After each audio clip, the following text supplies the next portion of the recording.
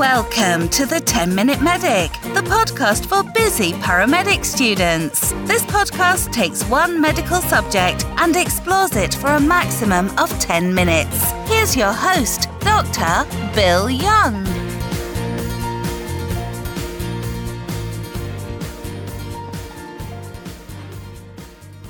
Normally we have a monologue with me just talking, but today we have two special guests coming to us from the coast of Oregon. We have Dustin Young, who is a licensed therapist in Tillamook, Oregon, and we have Nick Watts, who is a paramedic also in Oregon. And today's topic was selected by students at a university that I met with not long ago, and they were looking for some information on autism. So we want to give a shout out to the students at Arkansas State University for their kind suggestion in doing this. So Dustin, tell us just a little bit about yourself, and then we'll do the same thing with Nick. Well, I'm a clinical social worker here in Tillamook. I work primarily with kids ages in grades kindergarten to third grade in a specialized classroom. But I also work with community mental health in various aspects, whether it's crisis response or clinical work with kids, families, and adults here in Tillamook. And typically I work with high behavior kiddos who may have experienced trauma or may have various mental health diagnoses. Okay, excellent. So you're working within the age group that the students really were interested in learning more about. And Nick, how about you? Tell us a little bit about yourself. Well, my name's Nick Watts. I'm I'm a paramedic and a community paramedic. I'm also the director of Augie's Hope, my nonprofit for advocating for autism to our first responders. Outstanding. And we'll want to learn more about Augie's Hope in just a minute. So let's just start with the very basics. This podcast is targeted at EMT and paramedic students who are in class now, so I don't make any assumptions on anything. Tell us, what actually is autism? Autism is a developmental disorder, and sometimes it is compared to either having sensory sensitivity. Oftentimes that's what we see. It is a developmental disorder, and so it affects the brain. It affects how we interface with the world, whether it's communication, interpersonal, but it can also bring medical challenges. And so this is actually where the mental health and the medical world often will cross over and collaborate.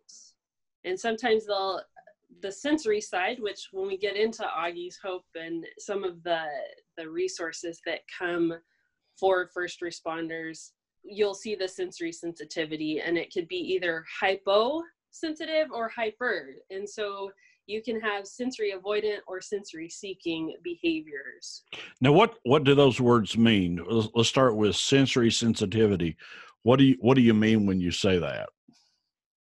So it might be things along the lines of sight.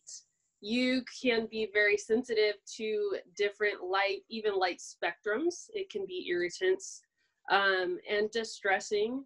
Sounds can sound either very, very loud and distressing. Looking at balance, touch, taste, any of these things, or even just being aware of your body in the world. And so sometimes people will have difficulty with balance. Those are all of the sensory sensitivities that, and smells. So sometimes smells even can be a very big deal. The best descriptor that I've had is somebody once described it as if their skin was removed and you were dipping them in lemon juice. And so sometimes that very, very That's raw, really pretty intense. Right. And so sometimes people misidentify and say, well, they just don't feel anything. The challenge is they actually feel quite intensely. and trying to decipher at the same time. And so it's very overwhelming at times. So would another way to put that to be like, quite often we'll hear a song and it'll remind us of something, or we'll smell something and it'll remind us of something, and we're able to kind of control that.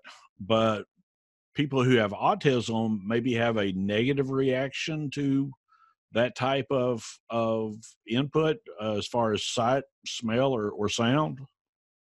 Yeah, that's a good way to frame it. And sometimes it may look differently.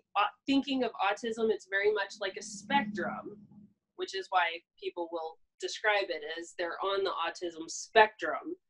And so there's not a clear. What are you seeing there, Nick, as a paramedic, community paramedic? What are you seeing in your community as far as the prevalence of autism? And that's kind of the area I want to start off with, talking about what it is, how they may present, and then moving on into what EMS responders should know how to interact, what to do, and just as importantly, what not to do when interacting with a patient with autism. But what are you seeing in your community as far as, is it a fairly common type of disorder? Not as far as EMS goes. Now, when you talk about law enforcement, I think that's a little bit different, because they're usually called for a lot more cases like that involved autism. We will come in secondary to law enforcement, and I think the real challenge with our community or any other community is learning how to recognize autism as opposed to an addict's behavior or just a temper tantrum, an unruly child for no reason.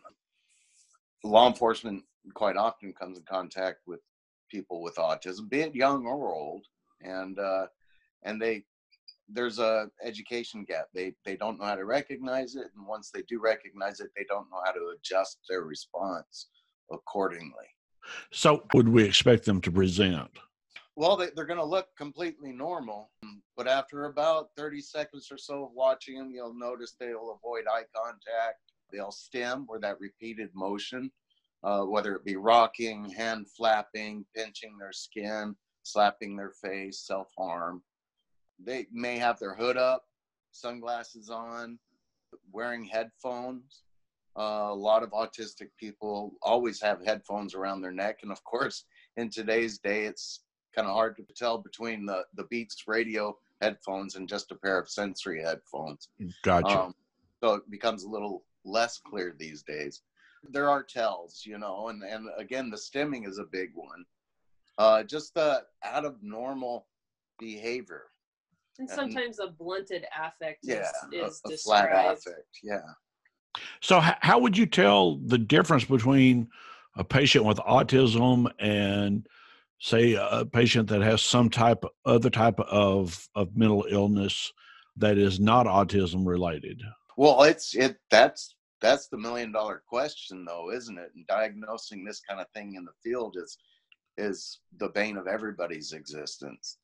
They're very kind of right on autism. You can't miss it. That's what they are. You can tell. And then there are people like my son Augie that, he is very neurotypical until he has a break or a meltdown or he gets overstimulated, and then he clearly presents as someone who is autistic, but you wouldn't know just to meet him on the street. I'm very ignorant in this area. So what you're telling me is that a person with autism would present just like you or I would until the stimulation reaches a certain point, and now, as you said, they begin to have a meltdown. Exactly. And whenever we can get a good history from family, friends, caregivers, that's the key. But just noticing the tells, the like I said, the stimming, the lack of eye contact, just not quite acting correctly, the blunted affect. So now what do you mean by when you say stimming? That's interesting.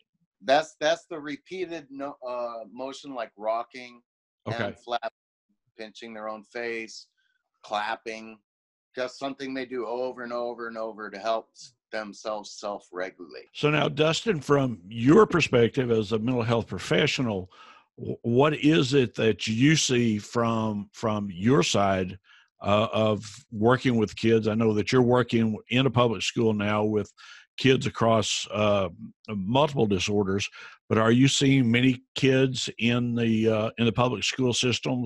And if so, what would you like for us to know as paramedics? I think one of the biggest things and some of the best experts that I've come across, because in the school setting, I have peripheral contact, but to work with special ed specialists, because those are typically the people who have had the more extensive or more exposure with kiddos in that age because of their specialized training and sometimes their one-on-one contact with kids. Using those exposures, I know that in my classroom, we love to have special guests. It's a great way to bridge introductions with kids. Now, we live in a small community here in Tillamook, and it's very much a community that wants to collaborate with partners. And so sometimes families have had that contact, which is actually a great preventative measure, so that if you do need to have some level of response from EMS or law, those either kids and or adults, because I know we mentioned kids, but autism's not something you grow out of. And okay, so that's a question that I was interested in. Do the symptoms seem to ease off or abate as a person gets older? Do they get worse? Is there what happens as a person transitions from a child into adolescence and then into adulthood?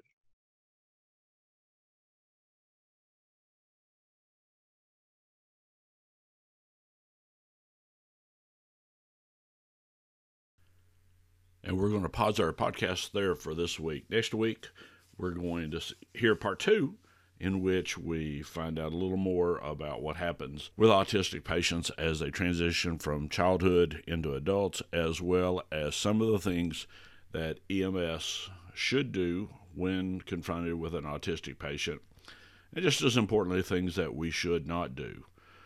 Thanks for listening to the 10-Minute Medic.